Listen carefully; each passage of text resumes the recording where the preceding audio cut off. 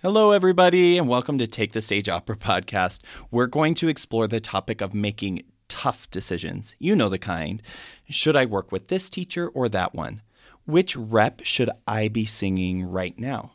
Should I pursue a career in the States or in Europe?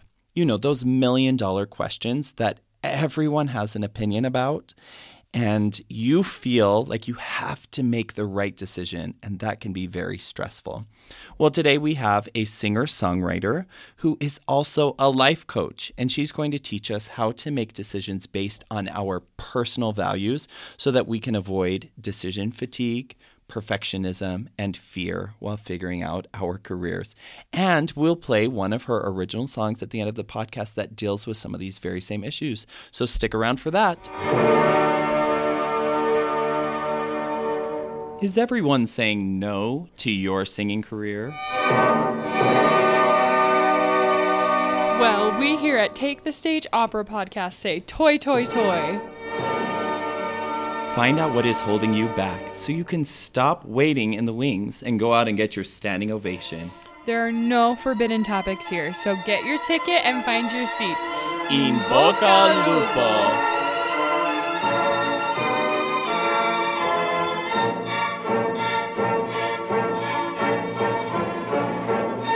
So today we're talking with a life coach who also happens to be a singer. I feel like we found a unicorn. Yeah, for real. This is a magical being. So our life coach that we have today, we've actually talked about her briefly before on another podcast episode. Her name is Emily, and she was my first voice teacher. So cute. I know. And she seriously is one of the two most influential people for my voice. Wow. Because, I was in men's choir in high school, and I don't remember if I came up to her first. She heard you. You're freaking loud. And I was like, hey, I think I asked her if I could take voice lessons, and she welcomed me into her studio with open arms. And every time I would knock on her door, she'd sing, hello. And every single person that I knew that took lessons from her, we just all adored her. So, well, welcome, Emily. Thank you so much for coming on today. Well, thank you. I have such fond memories of student teaching choir with you guys and teaching you voice lessons, Evan. I just remember you always had this amazing work ethic plus this big warm heart and passion for music. And I just always knew that you would be unstoppable. So thank you. He still has that. For sure. And I've gotten louder. Yeah, much. Well, yeah, that's what you learn as a vocalist, right? How to optimize all that sound. How to resonate. That's right. Without microphones. So, Emily, you're a life coach now. And we just for anyone who's not familiar with what life coaches do or what that means, could you give us kind of a rundown? Yeah, for sure. So basically, a life coach guides people from where they are to where they want to be. Right. Specifically, I work with people who want to say no to worry, overwhelm, the fear of not being enough, and other self-defeating mindsets that are keeping them from reaching their goals. You need to work with me right now. Let's do life coaching right now. You're identifying with the self-defeating mindset idea? Very much. You have the inner gremlins, the evil roommate in your head? Yes. Oh my gosh, that's so real. Yeah, you're not alone. It's very common. And it's funny how many things we believe that we don't know we believe. We act on these beliefs that we don't even realize. And then, with life coaching or with other tools, it's like you start to pick those apart and go, well, that's not true. Why on earth would I be telling myself that, right? But yes. And so that's kind of the magic of my work. I love seeing people have major aha moments that transform the way they think. Because if you can change the way you think, you can change the way you feel. And how you feel really impacts how you show up in the world, right? And so It's so cool to change your mindset and then feel something different because you changed your thought, right? You started believing something that wasn't distorted in a funhouse mirror, but that was actually true. Yes. Yeah, very much so. So We've decided to talk about some issues that opera singers deal with and how we make decisions. So it can be really hard when you're dealing with so many people's different opinions about what we should do, what we should sing, what we should look like, blah, blah, blah. So we need to have a clear vision for ourselves so that we can intentionally say yes or say no to the things that come along to us. Yeah, so this is going to be really great. And I understand you're going to help us understand some of the obstacles that we face as we try to make some of these tough decisions. You mentioned decision fatigue, perfectionism, and fear. Yes. Yep. So those are three of the most common that most of us deal with as we're trying to make decisions, what holds us back. Okay. And there really are so many decisions just as a human being, right? I mean, the preponderance of choice that we have in this decade right now is greater than ever. Even just what to wear, what to eat, what to watch, what to read, what to listen to. There's just so many choices, right? Not to mention in a career of like really significant decisions to make. So, I want to talk about those three obstacles and hopefully offer some ideas to help us rise above those. Please, let's do it. Awesome. So let's talk about decision fatigue first. Okay. I first heard this term in the book Essentialism, which is by Greg McKeown. I don't know if you've heard of him, but he's amazing. Love that book. And he says decision fatigue is the phenomenon that the more choices we're forced to make, the more the quality of our decisions deteriorates. Oh, gosh. That's interesting. I've heard that before. Like, I've heard that if you're standing in a line, like, so if I go to Zupa's for soup salad sandwiches and I get my soup and salad, whatever, first, and I make all these healthy decisions, by the end, after I've made all these decisions, then they have 100 desserts. And I look at one dessert and I'm like, no, I'm being healthy. And by the time I get to the end, it's harder because my brain is like, look, you made so many good decisions. And then I'm like, hey, I'll buy that one. Totally. Yeah, I once heard like the metaphor that I have in my head is like you wake up every morning with like basically a cup of decision-making juice that's full. And throughout the day, you use up that resource. And eventually you get to a point where, like, it's not that you can't make any more decisions. You're just not going to make them well. They're not going to be high quality. And so, think about, like, you decide all these different things throughout the day. And then by the end of the day, maybe your kids are fighting. You're trying to have a delicate conversation with your spouse or something. And, like, maybe you're sort of used up. Like, your ability to make high quality decisions is, like, kind of, like, running out. Or like why a lot of people end up eating junk food late at night, just like you said. It's like, well, right? You just kind of have exhausted it. And so a lot of us suffer from decision fatigue. It's just like, I've just made so many choices. Like, I'm tired. I don't really want to, right? And so then you just make a cruddy choice because you don't really want to face it. Yeah. So one really great way to combat decision fatigue, and this probably sounds like obvious and simple, except common sense isn't always common practice, right? Like a lot of times we know things, but we don't actually do them. So here's the thing.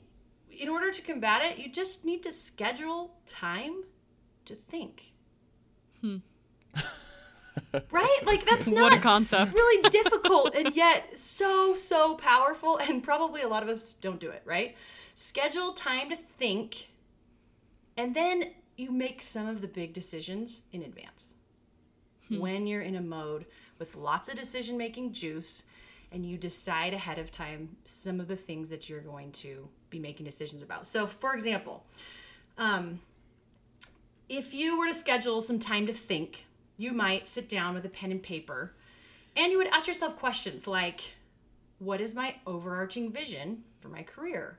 What do I want to accomplish in this season, right? Get yourself thinking about some of these big picture. Those are big questions. They're huge, right? And so, but just to think about it, to kind of formulate. Sure. You could pretend like someone's interviewing you. You could write your answers, type them. Sometimes I will speak into my phone, like as a voice memo, because, I'm a vocalist, right? I'm very vocal. Sure. And if I'm driving somewhere even, if like ideally this thinking time is like you're alone in a quiet place and you can like write down. But in real life, maybe sometimes it's just you're driving and you go, you know what? Let's pretend somebody asked me, like, what is the very most important thing that I want to be doing this week? Like, then I just talk and answer that question and have more clarity about it. So here's an awesome exercise to do when you schedule your time to think, which I would highly recommend doing. You take a piece of paper and you draw a line down the middle, and you have 2 columns. And at the top, you write, in this season of my life. And then on one side, you say, I'm saying yes to. And on the other side, you say, I'm saying no to. Ooh. Yeah, okay, so tell me what's coming to your mind as you hear that. Well, what came to my mind is... More voice students. yeah, saying yes or no to that. No, I have so many. Okay. Yeah, that can be tricky. Or like I had a role offer last week that didn't feel ideal because the rehearsal process was just going to be too much travel for, it just wasn't really going to fit into what I felt was my values right now. And so I had to decide, like, do I just take a role just because there's a role available and that's hard to come by, or especially in times of COVID. Yeah, and you can't always make, it's not like that decision you could have made in advance, like in the vacuum of being somewhere by yourself. But if you brainstorm and you kind of think through, well, in general, and I like to do it with emotions too, like I'm saying no to guilt in this season of my life, right? Like, when I was a young mom and I started to realize, like, my gosh, I feel guilty all the time. Like, guilty that my house isn't clean, guilty that I didn't take dinner to the neighbor, guilty that it's like, okay, time out. Like, I am doing the very best I can. Like, I'm creating human beings and bringing them into the world and keeping them alive. Like, I'm saying no to guilt in this season of my life, right? Like, I don't need to. Good for you. Or sometimes, we can say no to, gosh, I'm trying to think. There's emotions you can say no to. There's types of commitments that you can say no to. You can, maybe it's like, this is a season of rest, and I'm saying no to staying up past midnight, no matter what it is. Or I'm saying no to, right? There's all kinds of things. But usually, if you sit down and start writing, it becomes pretty clear.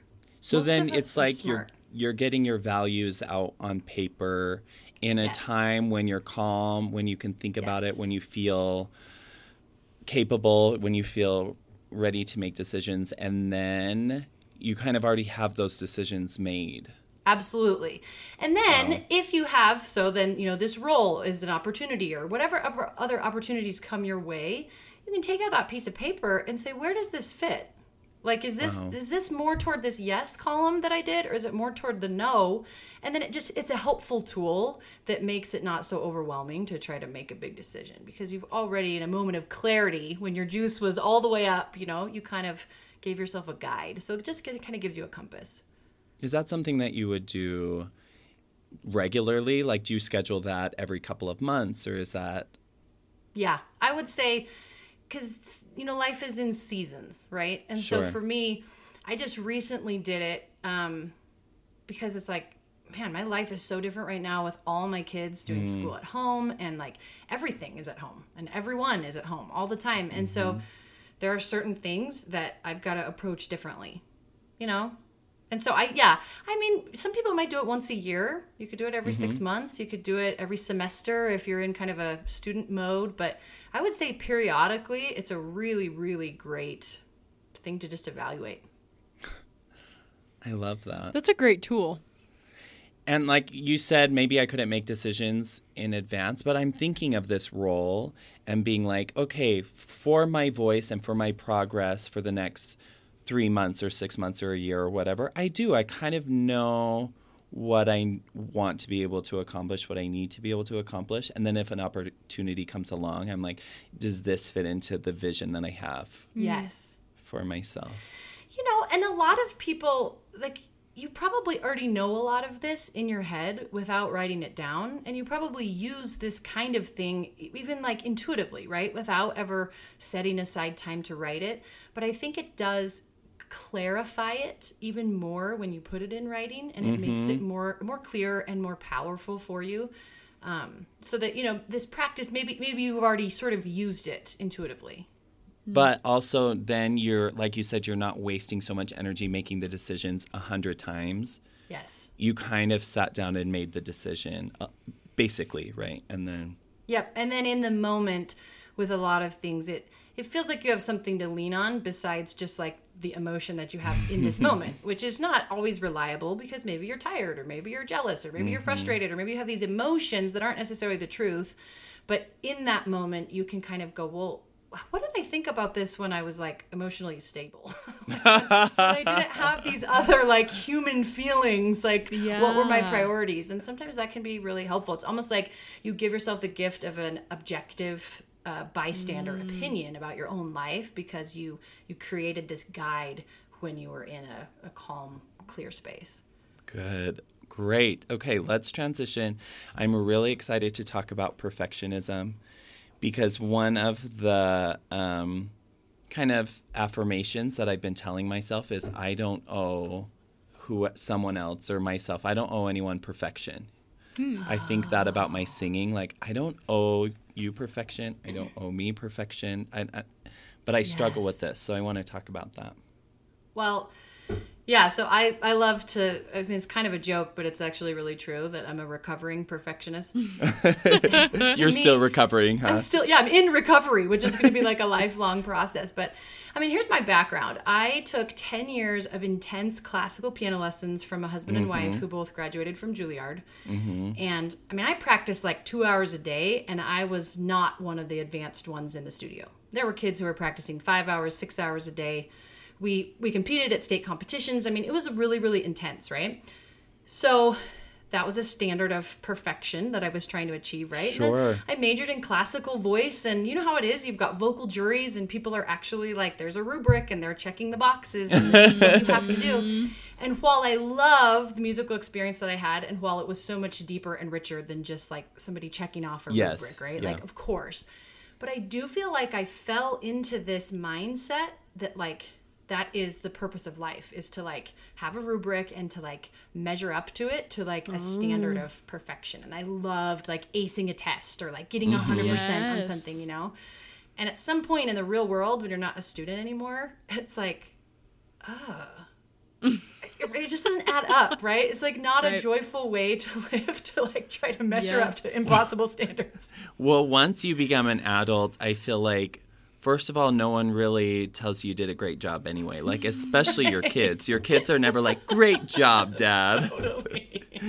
So you'll never feel like you did anything perfectly again. So that's also not helpful. Right. Yeah, so in terms of why I'm not having perfectionism... Sorry, what'd you say? This is why I'm not having kids. Well, I feel like... there are a lot of ways to define perfectionism. One way that I view it is trying to have it all, do it all to a superior standard. And here's kind of like the kicker, being unwilling to accept trade-offs. So a perfectionist is going to have a really hard time saying like, okay, I'm going to make this choice and go big here, which means there's this other thing that like may not really happen well or may not happen at all. But I'm okay with it because I'm excited about going big over here. Right. Right? So it's, I don't know if I worded that correctly, but that's a big discovery for me that when I am like indulging in perfectionism, one of the elements that's usually present for me is that there's trade-offs that I'm not willing to accept. That's like the FOMO. I'm afraid of missing out on all of these other things that I should be doing or whatever. Yeah, perfectionism is also really connected with shoulds as well. Wow. Yeah, and so kind of the idea there in terms of overcoming perfectionism in decision making is that instead of trying to find a solution that eliminates all the problems and pleases everyone and makes everything perfect, choose which problem you can live with and accept that your decision won't be perfect. So the question to be asking instead of like, how can I have it all and do it all and be perfect and please everyone would be, which problem do I want? Do I want this problem or do I want this problem? Because there's going to be problems either way. Right. And, Oh, yeah. Right. Yeah. And so I feel like that's really empowering because then you're not frustrated that this decision resulted in some problems. It's like, well, yeah, of course every decision has problems. I chose these ones instead of these ones. It's accepting that there's, no matter what, there's a problem that you're going to have to face. That's just life. Yeah. And being okay with it. Okay, so you kind of talked about this in your own life before we started recording, but about you being a musician and kind of figuring out how that fit into your life. Yeah. And I feel like this fits in really nicely with this idea of what you should or shouldn't be doing, the trade-offs. Could you talk about that? Sure. Yeah, so I originally envisioned myself, so I'm a singer-songwriter, and so that was kind of my dream and my vision was, okay, I'm going to be like writing music and recording albums, and that's kind of what I want to do. And I knew that I wanted to really help people find more joy in their life, and that is kind of, that's my passion. And most of the music that I write is kind of centered around that in some way of, you know, helping people find a spiritual connection or changing the way they think so that they are feeling more joy. Mm-hmm. But the journey has been interesting because, and of course imperfect, right? That for me, I mean, first of all, I have 4 kids, and so having babies and young children and trying to navigate that and figure out how much time am I spending toward building this idea and this dream and writing music, and how much time am I, you know, spending with my kids. But anyway, long story short, I just it just wasn't quite right trying to be a musician. I had recorded a couple of songs and I loved the recording experience, but it just wasn't coming together, trying to be a musician in that way, in that industry. And what finally, like, the puzzle pieces started coming together for me when I discovered life coaching. And I felt how passionate I was about these principles and the ideas and thought work and all this stuff. And then over time it became, oh, this is it. Like, I want to be a life coach who also uses music in what I do, but actually not like in the music industry, like in the life coach industry with music attached to it. So yeah, but that, I mean, there's a lot of trial and error, which is not a perfectionist's favorite thing to do, because error feels like failure, and failure's like a 4-letter word to a perfectionist, right? It's like, well, I'm not allowed to fail, and I'm a bad person if I fail, and I shouldn't ever make mistakes. And so, yeah, I see that really differently now than I did even 5 or 6 years ago. It's like, how could you possibly accomplish anything worthwhile if you don't fail like a bunch of times? Yeah. Wow. So this guy that I love, Dr. Robert Burns, he talks about failing joyously. Yeah, you're going to fail, but like, go ahead and fail joyously and then learn and move on. And so, yeah, I feel like the journey, the process of things usually isn't cut and dry, and it usually involves a lot of trial and error, and that's a good sign. Like, error means like, hey, you know, like wasn't Albert Einstein who's like, I never failed, I just found 1,000 things that didn't work. Right. Yes. I'm trying to think, was it Albert Einstein? Or was it Thomas Edison? Thomas With Edison. the light bulb? One of the two. We're not All right, scientists. somebody needs to fact check me. No, I love it. Yeah, I heard something this week when I was listening to a documentary. I know you don't listen to documentaries, but when you're doing dishes, sometimes you listen to documentaries. Only you do. It was like a new minimalism documentary on Netflix. And the guy said something that like really shook me. He was like, I needed to look at my life and evaluate for myself what success was for me. And I was like, wait, I get to do that. I get to look at my own life, and if success for me is different than my original vision or than what someone else wants for me, or maybe I thought I should be a singer-songwriter full-time, but now once I decide what success is for me, it might look slightly different, and it's for me. Yeah. And how cool is that? You get to decide. Yeah. Yeah.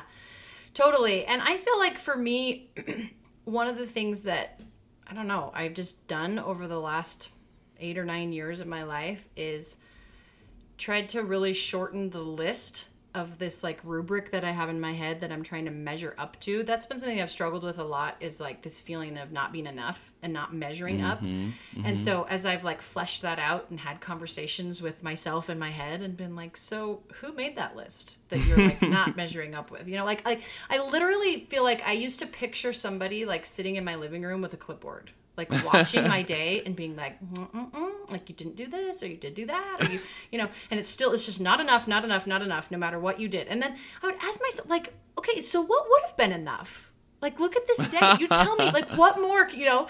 Anyway, and so I started really challenging myself to be like, how about we just toss the clipboard, Emily? Like, there's nobody in your living room. It's just you. Yes, and ma'am. You're making this up. And so how about if the only thing on that list is, like, finding joy?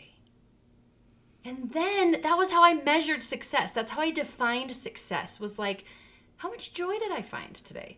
And that was so flexible, and it could look a million ways. And it could be like, I found joy because I was listening to a podcast while I mopped my floor. Or I found joy because my house was a complete mess and I was having so much fun with my kids.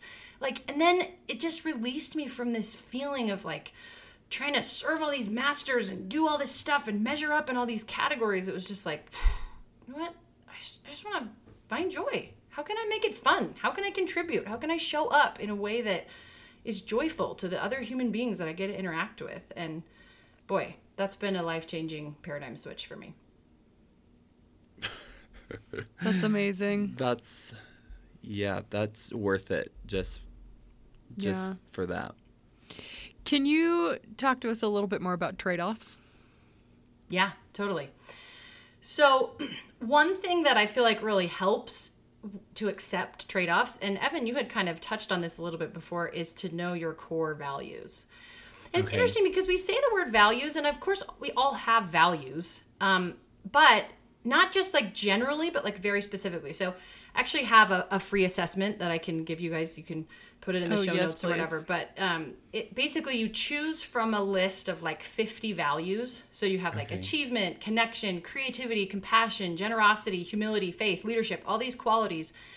But you can't just check them all and be like, oh yeah, I believe all those things. I value everything. I want to be a good person in all these ways. You actually have to rank your top 15, and then you narrow it down to 10, and then you narrow it down to 3. Oh, that sounds rough. It is. Yeah. It's a tricky, I mean, it actually takes some serious decision-making juice, right? To be like, whoa, I don't know. Like, how do I mean, I really care about that, but do I care about it more than this, right? And so then once you have those and you write them down and you commit and you say, these are my top core values, or if you need to choose 5 instead of 3, if that makes you feel better, you can do that. Ooh, we can cheat. That's can like cheat. the real artist way of doing things. Right. Artists Or never you follow may the say, rules. like, Absolutely you know, in not. relationships with my family, maybe I value this versus in my professional life. Right. Like, you know, so there can be some flow. I mean, it's not just black and white. It's just meant to be an exercise, right? That like gets you thinking. But the thing is, like, usually we're choosing between 2 good things in the decisions that are really hard, right? It's not like, oh, am I going to help my child with homework today, or am I going to rob a bank? Like, of course I'm not. Like, you know, Hard decision. But it's good between good and good. Am I going Yeah. to say yes to this opportunity or this one? Or am I going to, right? And so having your values clarified can really, really help you in the same way as the yes or no list. Like in the moment to go, okay, but what really are my values here? Which one of these Right. decisions is more in line with these core values that I identified? So let's talk about what this looks like for singers.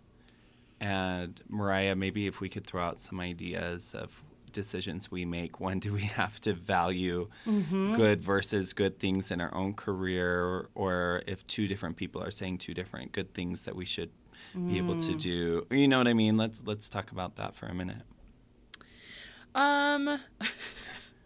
Mariah can do everything perfectly. She's never had any but Never. Absolutely not. I have mastered perfectionism. You're not a recovering perfectionist. You're just No. a successful perfectionist. No, Let me know when you hit the wall. I'll be here for you. Oh, I hit it. I wore sweatpants to work today. I have a hard time. I think what you were saying earlier with like how everything is going to have issues. I have a hard time like choosing one path, like taking that trade-off. Like I don't mind the trade-off, but then I like kind of like look back and I'm like, oh, but what if I would have liked that other path better? I have a really hard time with that. like in roles that you could choose, or competitions or teachers Yeah. or... Yeah. Like this summer I had to give up like a virtual gig that I was a part of. I had to give it up because I was too busy with a lot of other things and was really stressed about a lot of things. And so something had to go. And that was the thing I gave up. And I just like, I didn't want to because I really wanted to do it. And then I also was like, what's going to happen when I give this up? Like, what if like it gets like really famous and like, you know, and all these things. I was like, it's not going to do that. It's just like this group of singers who kind of like got together and did this thing. But then when they actually like did the performance online, they ended up like, they got an award for it in Broadway world. And I was like, see, like I was just like, dang, like I should have done it, you know? And that's what I'm afraid of, is choosing the wrong path, choosing the wrong trade-off. Right. Yeah, and so sometimes I think in those sort of situations, I mean, obviously you can't tell the future. There's no way that you can know like what the actual outcome is going to be. But I do feel like it helps to really cherish what you're saying yes to, even if this other opportunity. So, you know, in your case, if your own mental health or maybe like a relationship that you were focusing on or whatever it was that really helped you to make that decision, that was like, I need to focus here. Then even when they get that award and you're like, man, that would have been so cool. It's like, yeah, but look at what you were nurturing. Look at what, like, the focus on what you were doing, because of course that means there were 25 things you didn't do.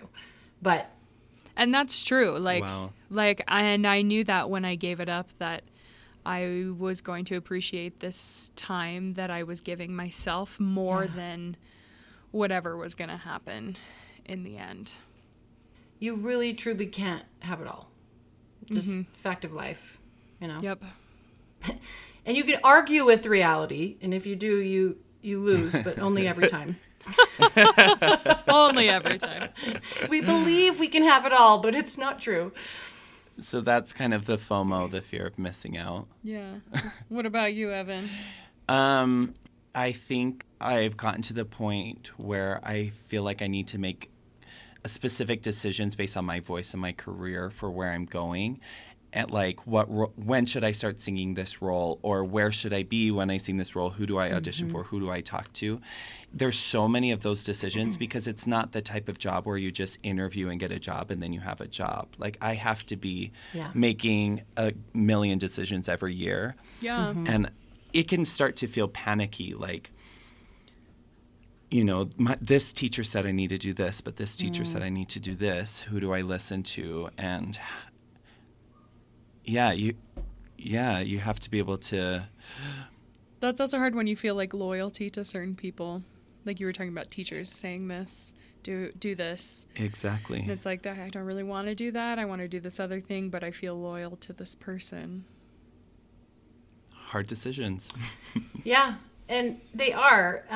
But I do feel like, you know, back to what we were saying, like one of the best ways to approach that kind of decision making is really to get still and to get quiet.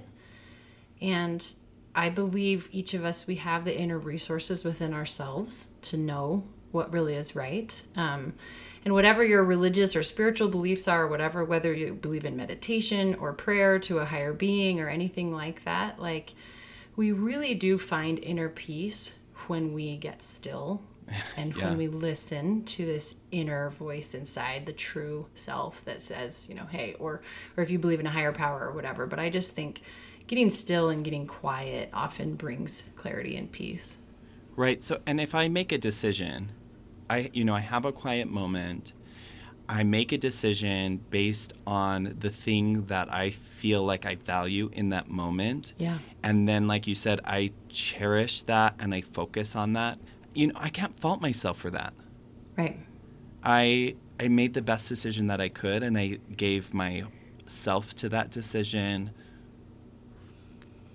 Yeah, the other thing that comes to my mind when you say that, I remember somebody saying, you know, like the feeling of regret and just sort of that pain as a human being of like, oh, let's say you do have a situation where you tried to value what you wanted, but maybe you don't feel like, well, you know, maybe, I guess I wish that I'd made that other choice, because that happens sometimes. I heard somebody talk about, like at the airport, how they have those baggage claim carousels, and they go around and around and around and around. And somebody was saying, like, that's kind of how life is, and opportunity. It's like things are going to come around again. So, like, we don't need to stand there and be like, oh, I made the bad choice, or I didn't. It's like, you know what? Just something's going to come around. And then that time you can be like, well, I thought I valued this more than this, but I actually found out because of this feeling of regret that I experienced that, like, that wasn't my, right? Like, you can, it's a process, and you can learn. There's trial and error again. And if you end up not really happy with the decision that you've made, chalk it up to experience and say, you know what I learned? I learned that I actually care about this more than I care about that. Right. And I didn't know that until I made this decision that I wasn't happy with. So now, next time, I'm going to make a different decision, and I'm going to learn from that. And, right, doesn't that just release so much pressure? Like, you don't have to be like, I'm messed up. You just go, cool, I gained some experience by... I feel like I need, like, a little pocket Emily that I can just carry around with me and be like, whisper some words of wisdom into my head. That's totally awesome. I'll work on that for you, Evan. Thank you. Thank you. So, and then finally, not finally, but of our three main things we were talking about, fear. Yeah, I mean, I think we've touched on this already in a lot of ways, and I think that fear is really linked to perfectionism because fear of failure, fear of judgment, fear of doing it wrong, fear of doing it perfectly, fear of not measuring up, fear of what other people will think. Like, for me personally, those have all been wrapped up into perfectionism. Maybe someone else would call it something else. But so here's one really great way to overcome and kind of face fear that I like. So this is from a book called Feeling Great by Dr. David Burns. And he calls this the downward arrow technique. Okay, so first what you do is you identify the negative thought, right? Because feelings are all caused by thoughts. So if you're feeling fear, there's a thought that's triggering that. There's something that you're believing that probably isn't true, but you think it is. And so you identify the negative thought. And in his book, he actually gives an example of someone with performance anxiety. I don't think it was a singer. It was like a public speaker. How fitting. Yeah, right? So the negative thought is like, well, the audience will judge me. I'm not captivating. He even says, like, I haven't found my voice. I should have found my voice by now at this point in my career, whatever. So he's got all these thoughts. And then, so David says to him, if that thought were true, what would it mean to you? Why would it be upsetting to you? And you go there.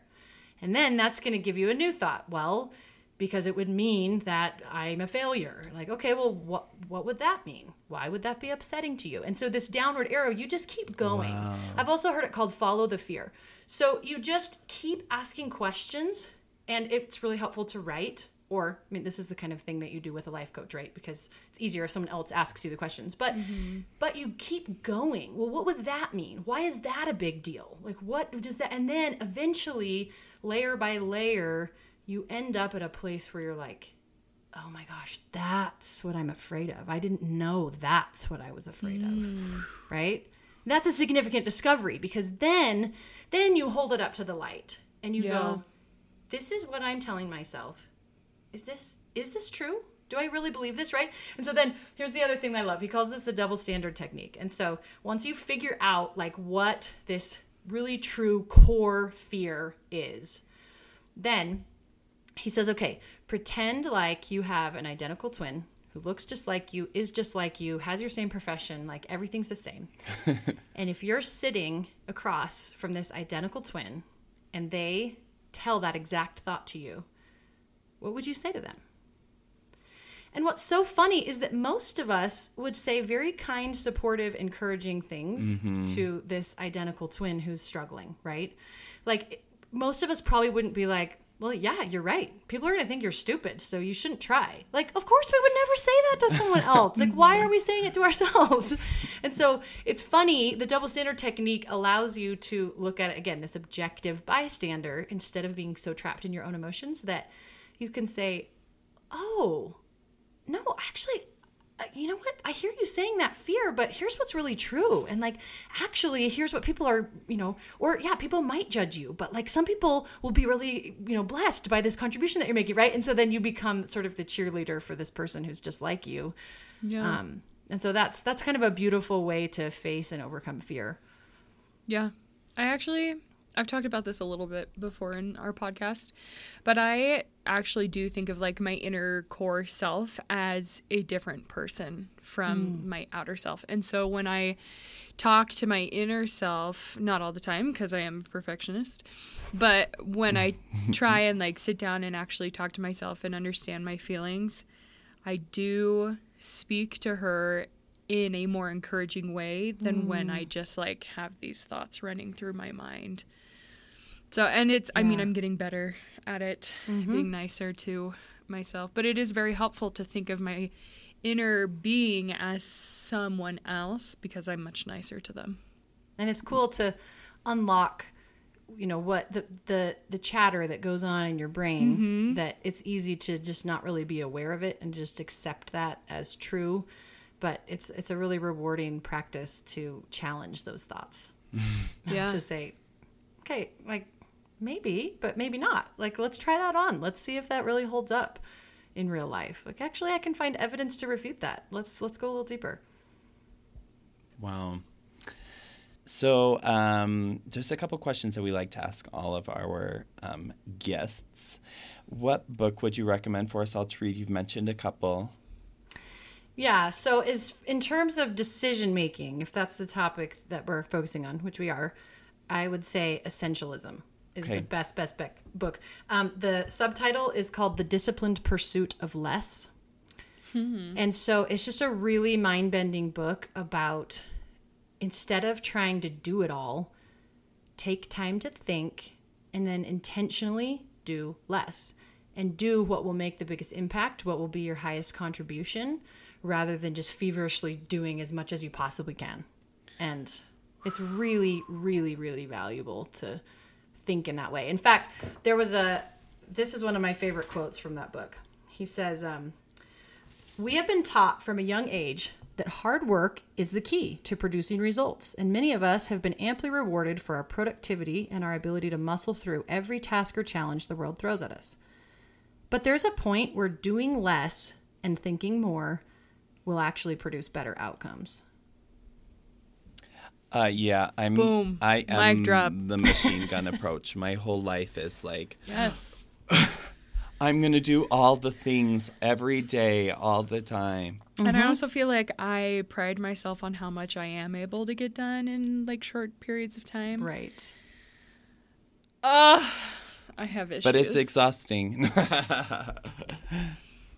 It's exhausting. So, I love the book just because it's so countercultural that it really causes you to evaluate, whoa, what? You know, and if you really are trying to do something meaningful and you have a vision about it, like instead of going in 25 different directions, what if you just went in one direction? You could make so much progress in that one thing if you were putting all your efforts that way, instead of like, oh, I'm going to do this and this and this and this, and you spend the same amount of energy, but you don't get as far. So, fun question for you. What is your dream role? Opera, musical theater, whatever. Probably Elphaba from Wicked. Yes. The song Defying Gravity is just like one of my ultimate favorites. And I think it would be so cool to be hooked up to the harness and to be like flying around the auditorium and just get that super high note at the end and the smoke and all that. So yeah, that must be my alter ego, because I'm kind of a good witch, but maybe But you are a witch. deep down. Yeah, that's right. Whoa. I would love to see you do Anastasia. Oh, that would be fun too. Yeah, that's way more of a typecast for like my real personality. Let her be what she wants to be, Yes. Evan. No, I want to hear you sing both of them. Perfect. Sounds good. Coming right up. Thank you so much for joining with us today, Emily. I can't believe, like, after all these years, we get to have a little reunion on a podcast.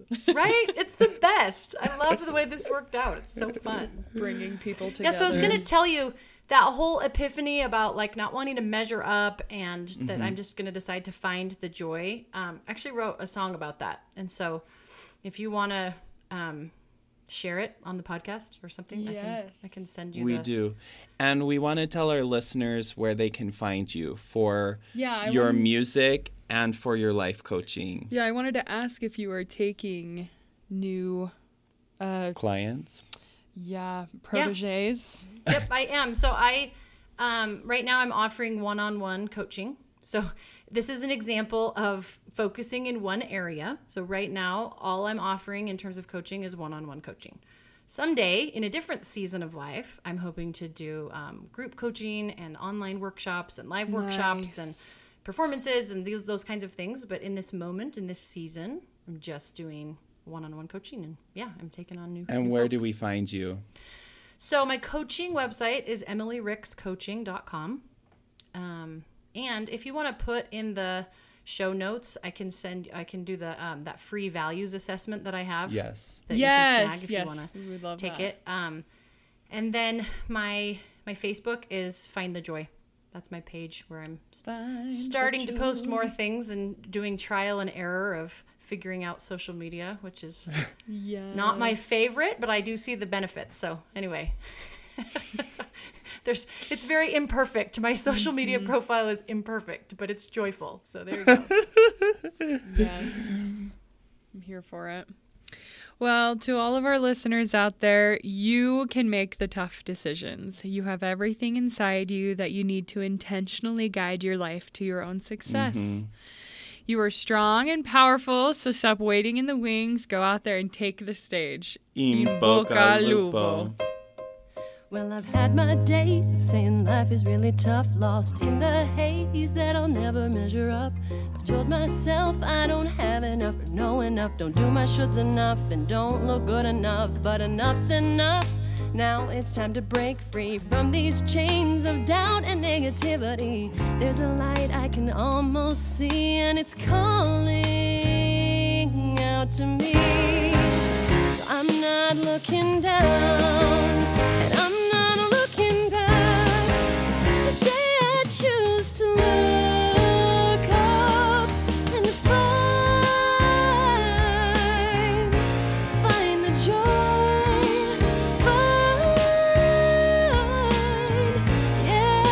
find the joy. What I look for in my mind is what I'm gonna find the joy.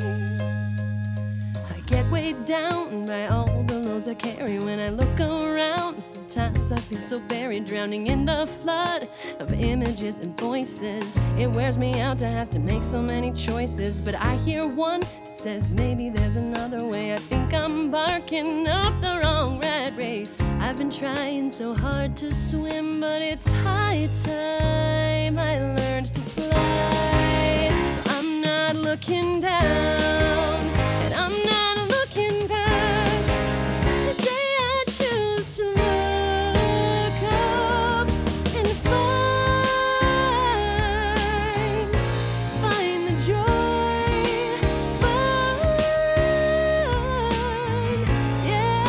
find the joy. What I look for in my mind is what I'm gonna find the joy, that's right. So shine your light and you just might help somebody else to find the joy, find the joy. What I look for in my mind, there's no doubt it's what I'm